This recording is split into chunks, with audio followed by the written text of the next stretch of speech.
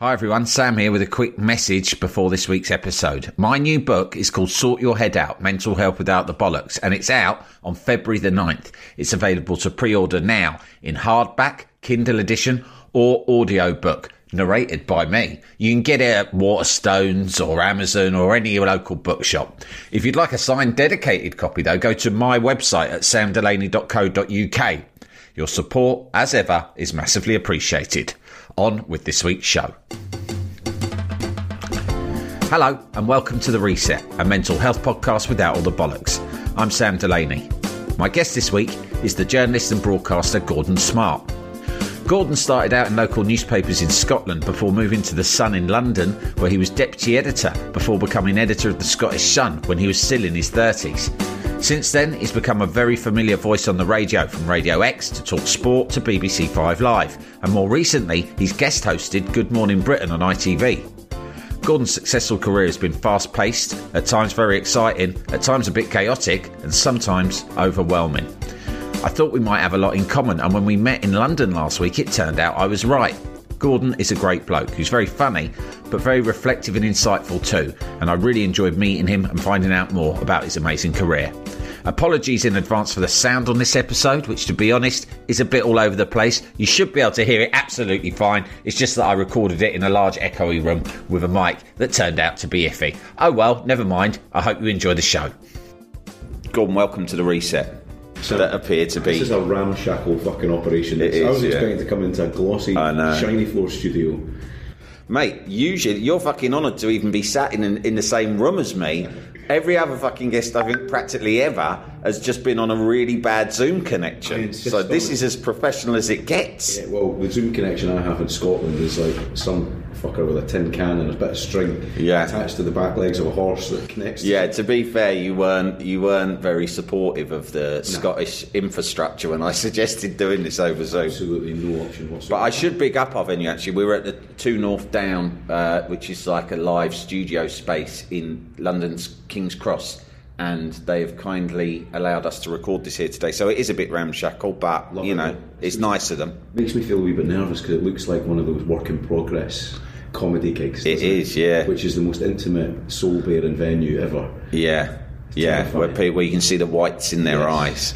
But it's just me and you, mate. Yes. And I have to apologise as well, because you've probably thought we've been having the most brilliant and honest heart-to-heart for a good fucking 20 minutes, during which you thought I was going, nah, don't do that. I think that's unfair, but it would have been good. We missed a lot of stuff, but seeing as we've got so far, we might just dive into where we were. I mean, we were talking about, we've had similar careers in journalism and broadcasting. And I suppose that's an interesting place to start, because you were saying now that kind of life, you know, you're a very senior editorial figure at The Sun for many years, really can take its toll in lots of different ways, right? Yeah, I had to get out. There's no two ways about it. 2016, I finally pulled the plug.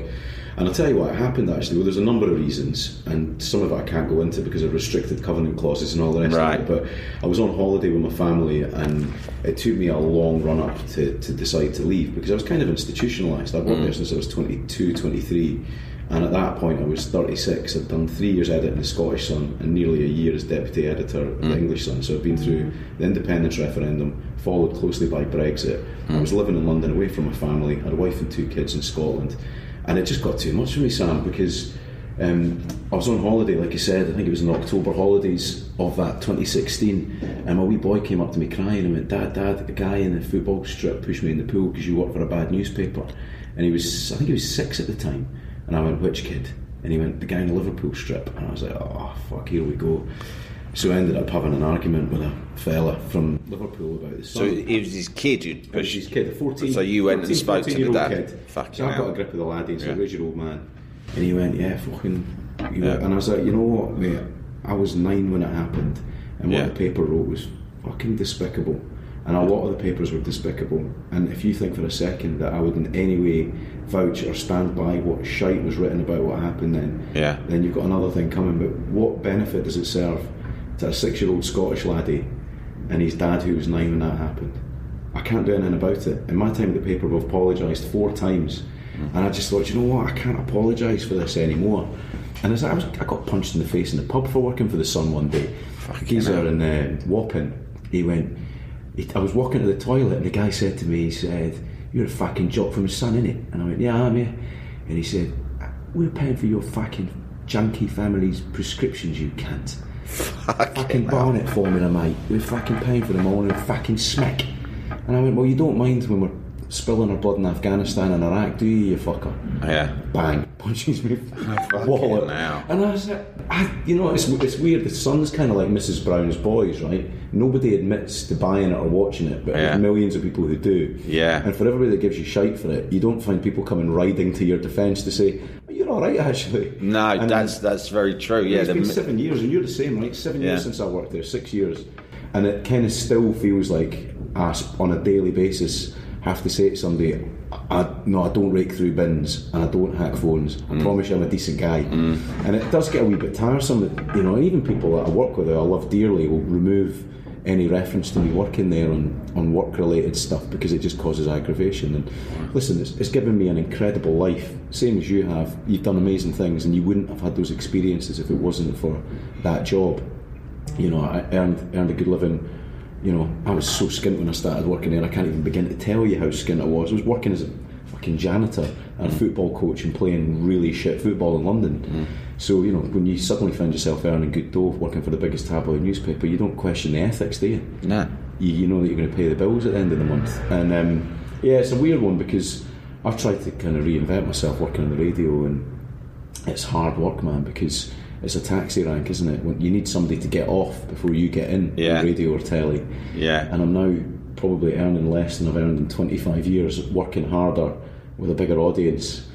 And you can't complain because a lot of people are feeling the pressure at the moment. But it is a bit odd when you're on the radio talking about the cost of living crisis and recession, when I'm thinking, fuck, how am I going to keep paying the bills? You're not going to ever get much sympathy for any job you do in the media. But also, it's just like, of course, it appears to be glamorous. It's definitely a lot of fun, that's for sure. It's not fucking boring like most jobs. But as a result of that, when you go through the natural human emotions that anyone goes through in any fucking line of work, you're less likely than the average person to receive any fucking sympathy for it. So true, and that's the thing. Like, I'm not looking for sympathy because we did a lot of things, and I did a lot of things that I regret, right? Stories that I wish I hadn't done or hadn't been involved in. But I was also in my 20s and plugged into the biggest amplifier and speakers you could do. I think also because of social media, which kicked in when I was the showbiz editor, 2006, 2007, really, you're suddenly really accountable for everything you do. So, that is, and that's a good thing. It's a really good thing. But at the same time, like you say, I still do quite a lot of media training for people, and I always say, if Mother Teresa was on Twitter, somebody would be saying she had shit shoes. That's a great line. It's so true, isn't it? People are just fucking malicious and horrible. But I remember my dad, he's a GP, and my big brother's a dentist. I was a tabloid journalist at the time, and I've got a younger brother. And I remember he kind of flippantly said one day, he said, "Well, I've got a dentist, a tabloid journalist. I can't wait for my son to finally be jailed for murder." To complete the trilogy. And it was funny, but my brother, I think it's actually culturally now people are really comfortable being rude. So I don't know if you've noticed it, but I find myself in company where people say, "Oh, you're an accountant? That must be really boring." And I feel like saying, you know what, fuck you, because that's not an acceptable thing to say to somebody, especially not with a payoff. I'm just saying, I'm sorry, I'm not buying it. Opinions are really problematic, and they're too prevalent. And I'm pretty sure that opinions didn't fucking used to have. I mean, if you look at I think, if you look at newspapers or just the media in general, right, the money has dropped out of all of these things, particularly print newspapers, to such a huge degree.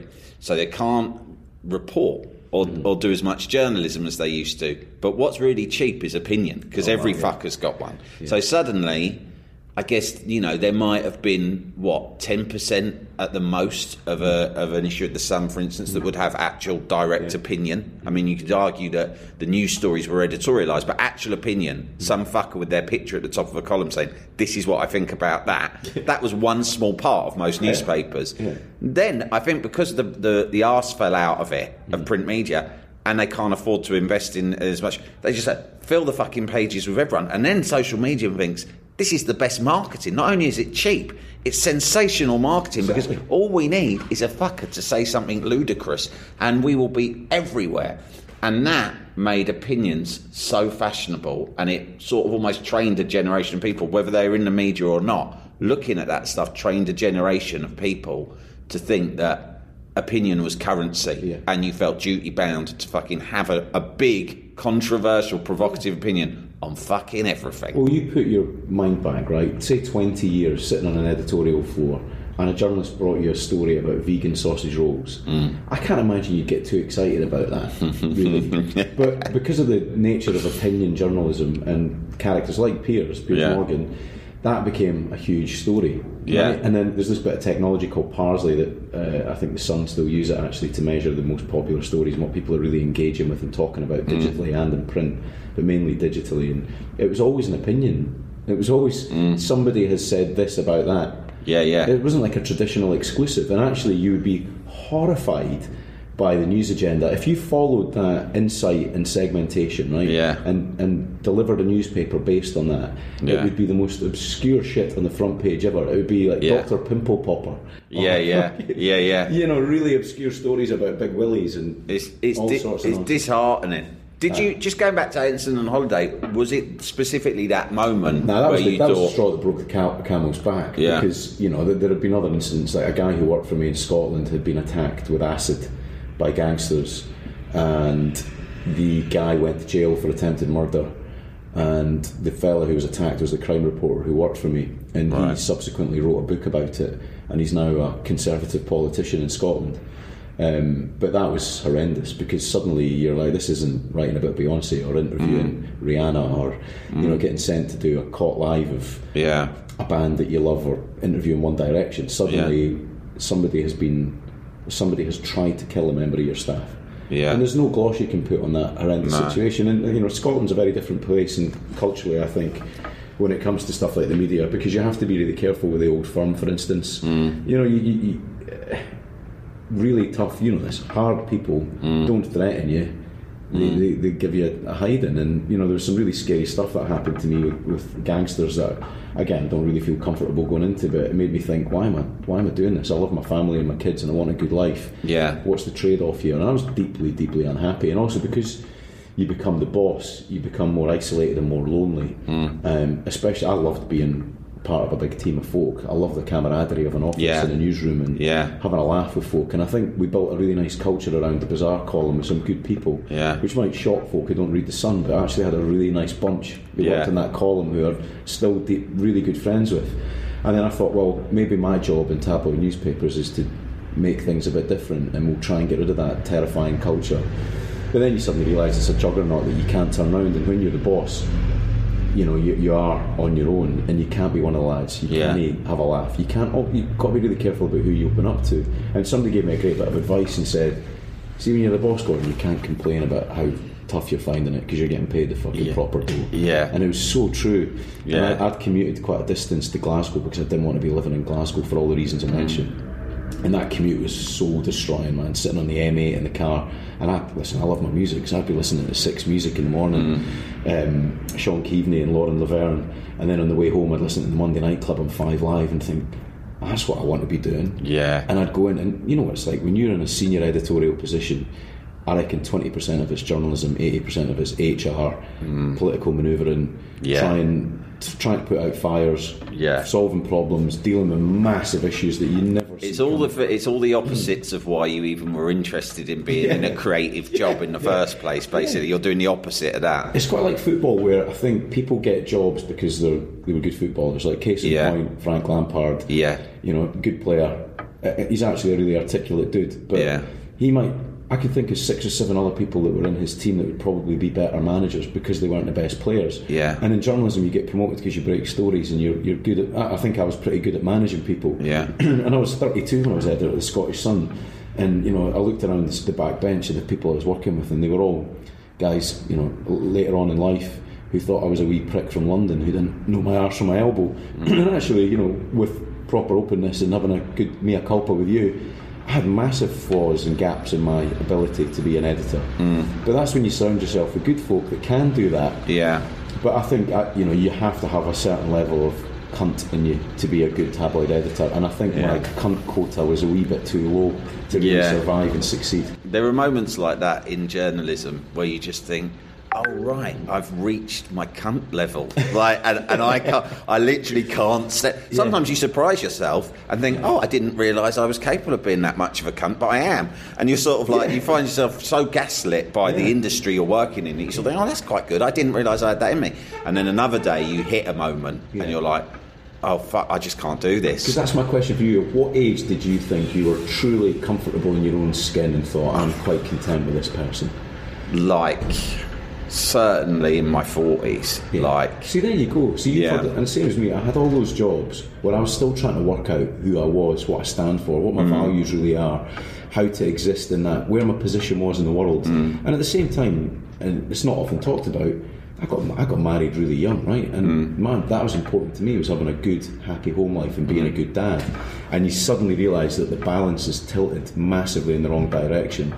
And when that stuff starts to suffer, you really can't concentrate on what's paying the bills. And 2016, the equation of my life. I think Matthew McConaughey talks about it, like these 13 pillars of life that support a table, and if certain elements of them aren't respected, then the table tilts and everything falls off. I think I probably had 9 or 10 that were fucked.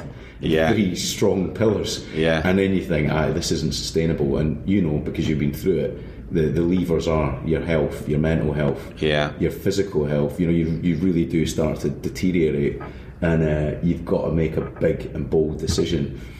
But doing that, you have to make sure that there's a plan B. You can't just say fuck it, I've had enough, and strop out. And I actually found the coverage of Jacinda. I was going to bring that up just as you said it. I thought that was really interesting to me. It was really interesting. Like some of the right wing commentary from people I thought would know better were kind of like piling into her. And I actually thought, fair play to you. You're a young woman, a mum who's trying to hold it together under huge pressure and political circumstances the world hasn't really seen since wartime. And if she's had enough, she's had enough. All power to her for making that decision. Totally agree. I looked at it and I thought, this is the power of quitting is something that I think is beautiful. The power of just walking away, quitting, and not necessarily feeling the need to offer an explanation.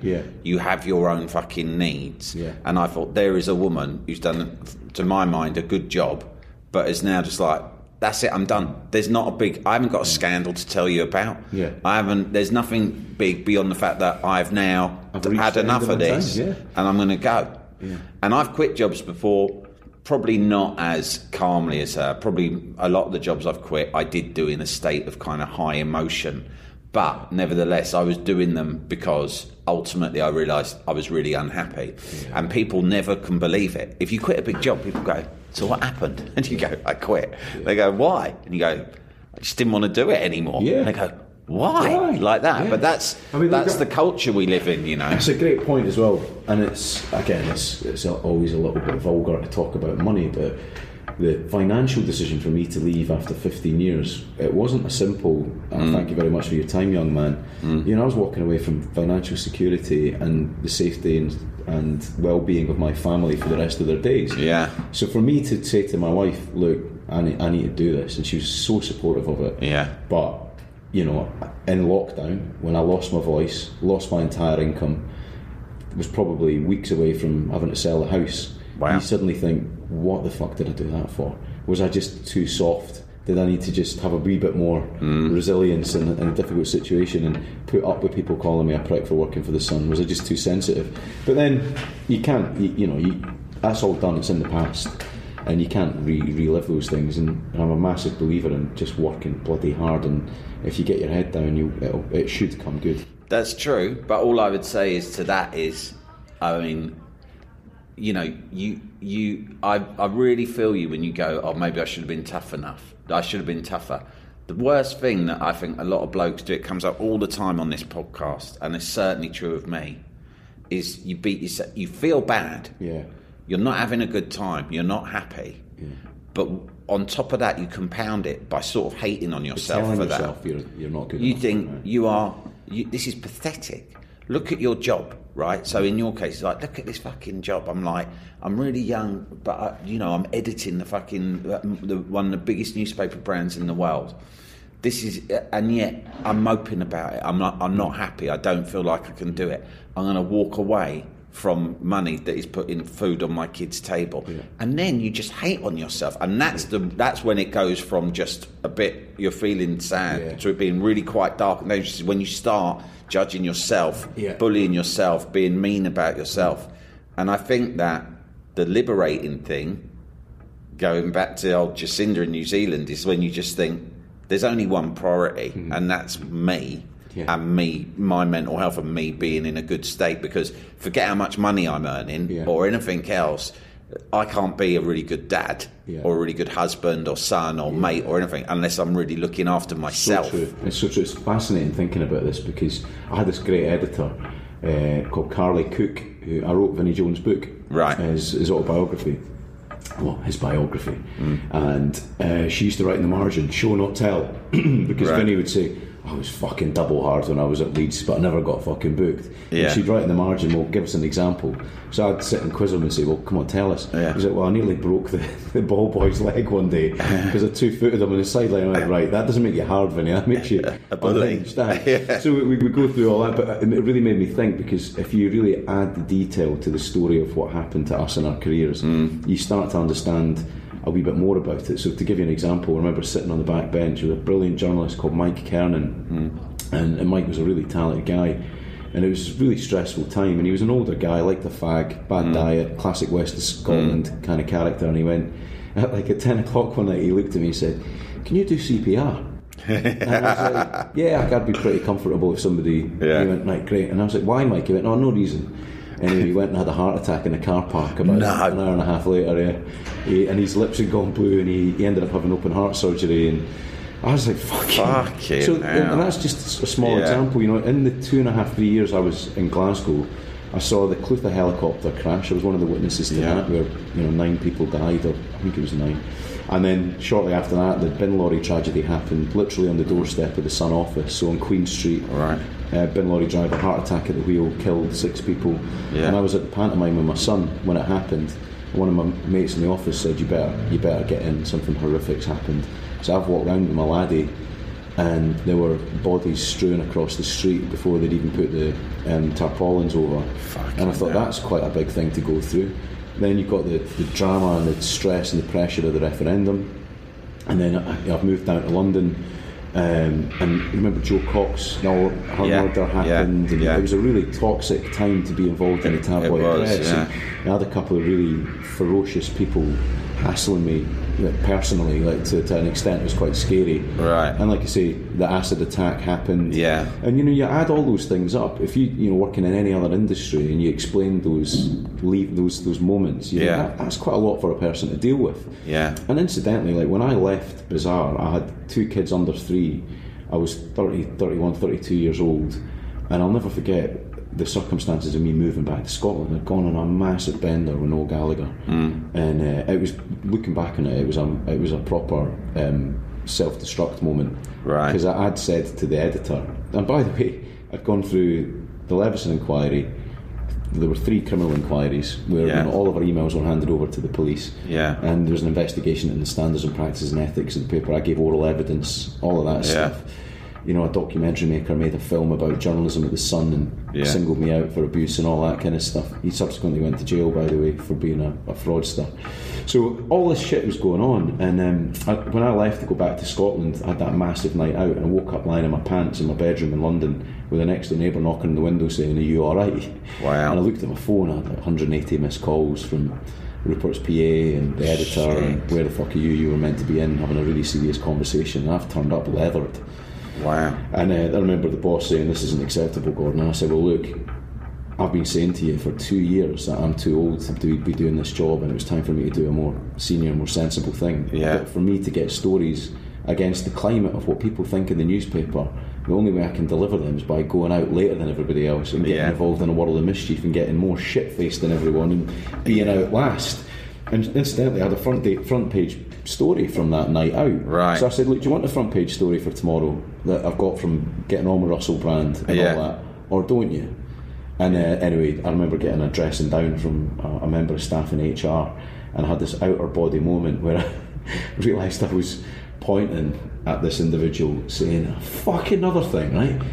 Is it, under the rules of HR, safe for me to go out on a pish 5 nights a fucking week to deliver I just saw the tears rolling down the face, and I thought, this is totally inappropriate and unacceptable, and I need a proper look at myself. And like, I love football and being fit and being healthy, and I was drinking lunchtime dinner next day, lunchtime dinner next day, Guinness, red bottles of red wine, finishing the night with whiskies. Fucking and everyone, and also people love to celebrate the fact that I was this hard drinking, fast living Scottish madman.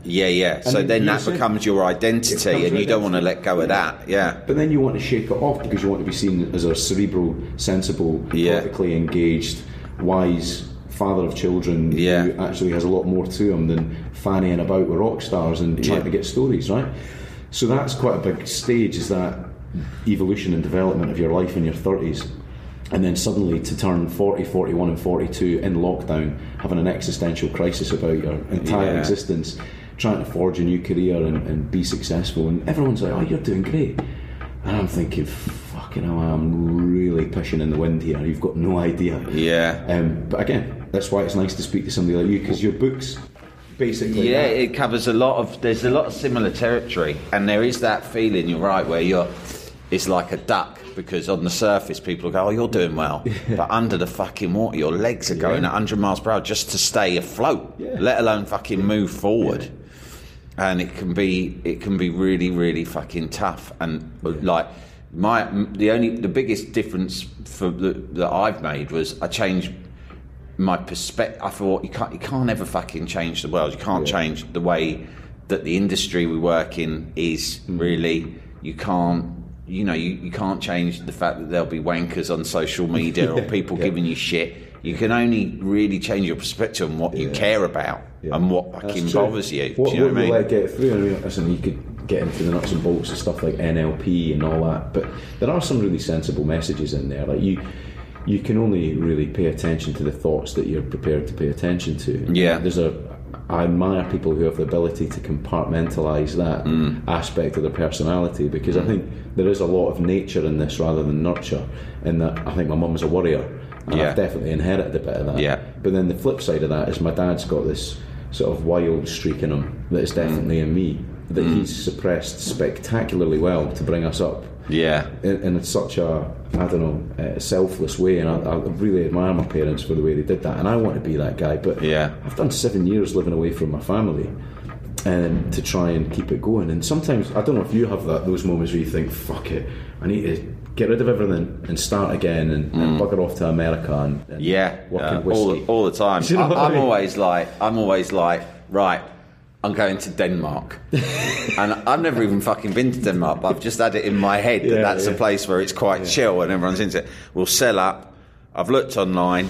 But last week it was Portugal. My mate drives my missus around the bench, and not this again. Last week it was Portugal. Because I noticed loads of people in the media I knew, like, casually saying, oh, I live in Portugal now. Like, really casually. It's fucking... I said, what's the tickle there? I know that there's something... There's too many people moving there, and it's totally taxed. So, of course, I'm straight online looking at the fucking... Oh, this place outside Lisbon has got a pool. Do you find... I don't know about you, but my mood's also inextricably linked to the failure or success, mainly failure of my football team. And I'm a Hibs fan, die-hard Hibs fan, and much like West Ham, it's either... Do you listen to Long Bangers? I certainly do. I've been a regular on it. Great. I love those lads. Matty's a regular on the Reset. I fucking love those boys. But Hibs have been shite. Scotland continue to let me down, and I don't know. And I think that's, again, for most people, the last 3 years, you could always counterbalance the shite that you had to deal with a little bit of joy, whether it was a night out, going to the pub, having a carry-on, a wee trip away, doing something like that. And when I suddenly realised when all of that shit was removed, I'm quite bad at beating myself up and giving myself a hard time.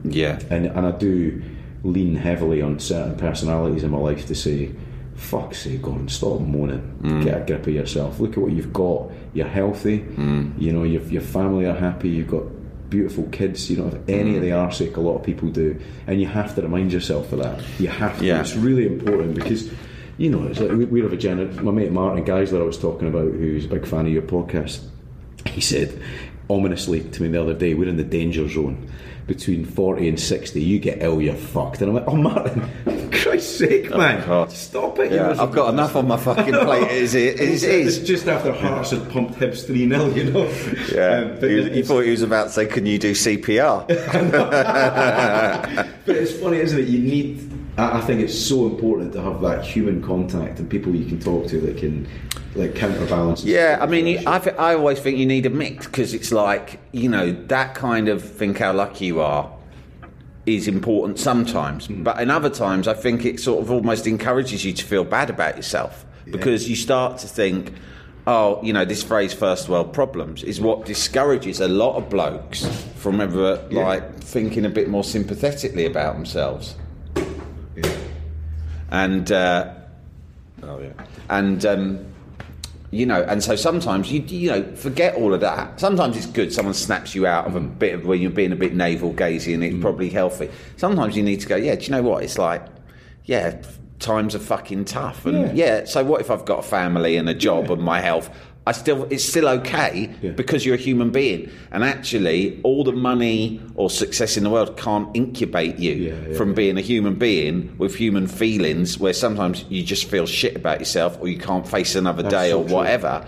And then you got to accept that, because if you always bounce back to the old well, what have I got to be sad about, look at these other people who've got it worse than me, then you're never going to give yourself any understanding or care. Yeah. Do you know what I mean? That's a good point. Have you ever had Owen O'Kane on the podcast? No. He's a really interesting dude. Look him up. He's got 2 books out, both of them bestsellers. He's from Northern Ireland.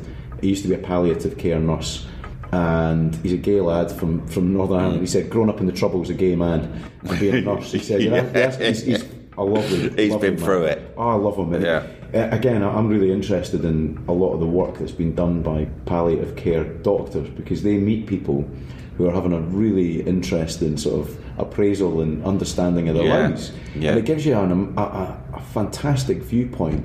It's a doctor, Dr. Elizabeth Ross, and she wrote books about grief and how to handle grief. And they devised this thing called the Kubler-Ross curve, which you can apply to change or grief, right? So the first instinct when something goes wrong or you lose somebody is to be really angry and hit out and be very vengeful and try and blame. And some people go through the process quite quickly and acutely. Other people, it can take a lifetime. And I started looking into it because my wife lost her mum really young. It's so true. You eventually come to a period of acceptance, and then you move on and you can get on with your life. And you know, if you apply that to big moments of change in your life, it's also really true. But it was devised and created as a result of seeing people at the end of their life. Yeah, it's fascinating. And I thought that's a really good perspective to take on things. Yeah, because there's a lot of clarity at that point. I often find myself thinking, how big are these problems really in the context of the broader picture of your life? We're almost out of time because we wasted too much time not recording whilst chatting. Where are things for you at the moment? Where are you at? I know you're breakfast TV star now, so that's good. Again, I loved doing that, but TV and radio is a taxi rank, isn't it? Somebody's got to get off before you get on, and I think there are 6 or 7 regular presenters on GMB, of which I'm the latest to get on. But you need somebody to take a holiday or not be well. The same that happened with me with Radio X and my voice. So I'm waiting in the wings, desperate for my chance, champing at the bit to get involved. Radio 5 Live, same thing. Love doing it. Really enjoyed it. I've done every show pretty much on the network now, and I've got more time booked in on Drive and covering for Tony Livesey and those guys. So I'm just waiting in the wings on that. Podcast with Martin Compston from Line of Duty. Yeah, very good. I love him dearly. Love Restless that. Native, which again is fantastic, but could sink the ship at any point because it's just turned into clickbait headlines. Yeah. It might. I mean, I was listening to it earlier and I was saying this is really funny, but it's like I do another podcast called Top Flight Time Machine, which I know has thank God it makes me money because it's effectively ruled out any serious job ever for the rest of my life. It'd just be like there's too much there now on fucking record that I've said that I can my dreams of one day being Prime Minister are dead in the water. Done. Yeah. But there were 3 things in the last episode that had to be taken out where we had a sensible ear just listened in and said, Gordon, are you sure that it's sensible and in light of the work that you're doing for the BBC? Exactly, tell that story about what happened. And I'm no, it's a great, thank you very much. So the Daily Mail have always got a couple of work experience people with nothing better to do than listen through your podcast. Even now, minor monologue saying don't point them in the direction. Yeah. But, so that's all happening. I've got a share of a business called Vinyl Box, which is going great guns. It's like a vinyl subscription service where you get records curated for you if you're not a massive crate digger. And I should point out, if you still love going to record shops, which I do, keep doing that. Don't send me messages online saying, how dare you do this, you're killing record stores. No, we're not. We're encouraging people to... It points you back to them. Enjoy the ritual of finding something even more rare off the back of what we get for you. So I do that. I'm one of the co-founders and ambassadors of Copper Dog Whiskey, which is brilliant because it means I can travel and talk about whiskey and have a carry on around the world. Did 9 weeks in America in the last year. Wow. Extolling the virtues of the water of life, which is phenomenal. So is Martin involved in that as well? No, he's not. No, he's not. Only because when I'm listening to your podcast, I keep hearing about you going to these wonderful places, and I didn't know the connection that you had a business. I was thinking, are these just non-stop jollies to distilleries? No, it's an amazing experience, and some funny stuff happened on the road. Like, and I know we're pushed for time. I'll tell you some great stories. But by the way, what an incredible experience to go New York, Austin, Texas, Houston, Atlanta, Georgia to Denver, Colorado to LA to Chicago and back. So I got to see America properly. Wow. And you really understand the country when you see it with your own eyes and live in it for that length of time. Yeah. So that's going great guns. And I still do a wee bit of helping folk out who are finding themselves in sticky spots with the newspapers and give them a bit of wise counsel in the rear, or maybe not. I love podcasts, so I'm always. Another subscription that I don't need. And our mutual friend said he sometimes has a code for people. My payment for today can be a free subscription. To see the capitalism. I can't believe she revealed the secret code. It's like the Nando's black card, isn't it? When I got that taken off me, it was the hardest thing. I never fucking got one. I never got one, and that ultimately is why I walked away from showbiz journalism, because I thought, well, it's just not worth it. Mate, it was the greatest gift ever, and apparently devised by Andy Peters. Really? Fucking hell. Anything, in the end, if you look deep enough, it all comes back to the brain of Andy Peters. Yeah. Thanks for having me. Mate, it's a real pleasure. Thanks so much. Lovely to meet you at last, and all the best in future. And we'll keep an eye out for you over our breakfast porridge, mate. And to finish, can we arrange a night out where I take you out with Frank McAvenny? Fucking hell, yes, I would love that. I do have a couple of Frank McAvenny experiences, but that's for another day. Yeah. All right. Cheers. That was Gordon Smart, a big character, a funny guy, but intelligent and sensitive with it. It was a pleasure to get to know him a bit better. Check out his Restless Natives podcast. It's hilarious. Also, remember to order my book, Sort Your Head Out, which is published on February the 9th. And like this podcast, is kind of a non-bollocks guide to mental health. And if you like The Reset, then please consider becoming a subscriber at samdelaney.substack.com. You can get bonus pod episodes and regular newsletters from me. Until next time, gang, thanks for listening, be lucky, and don't let the dickheads get you down.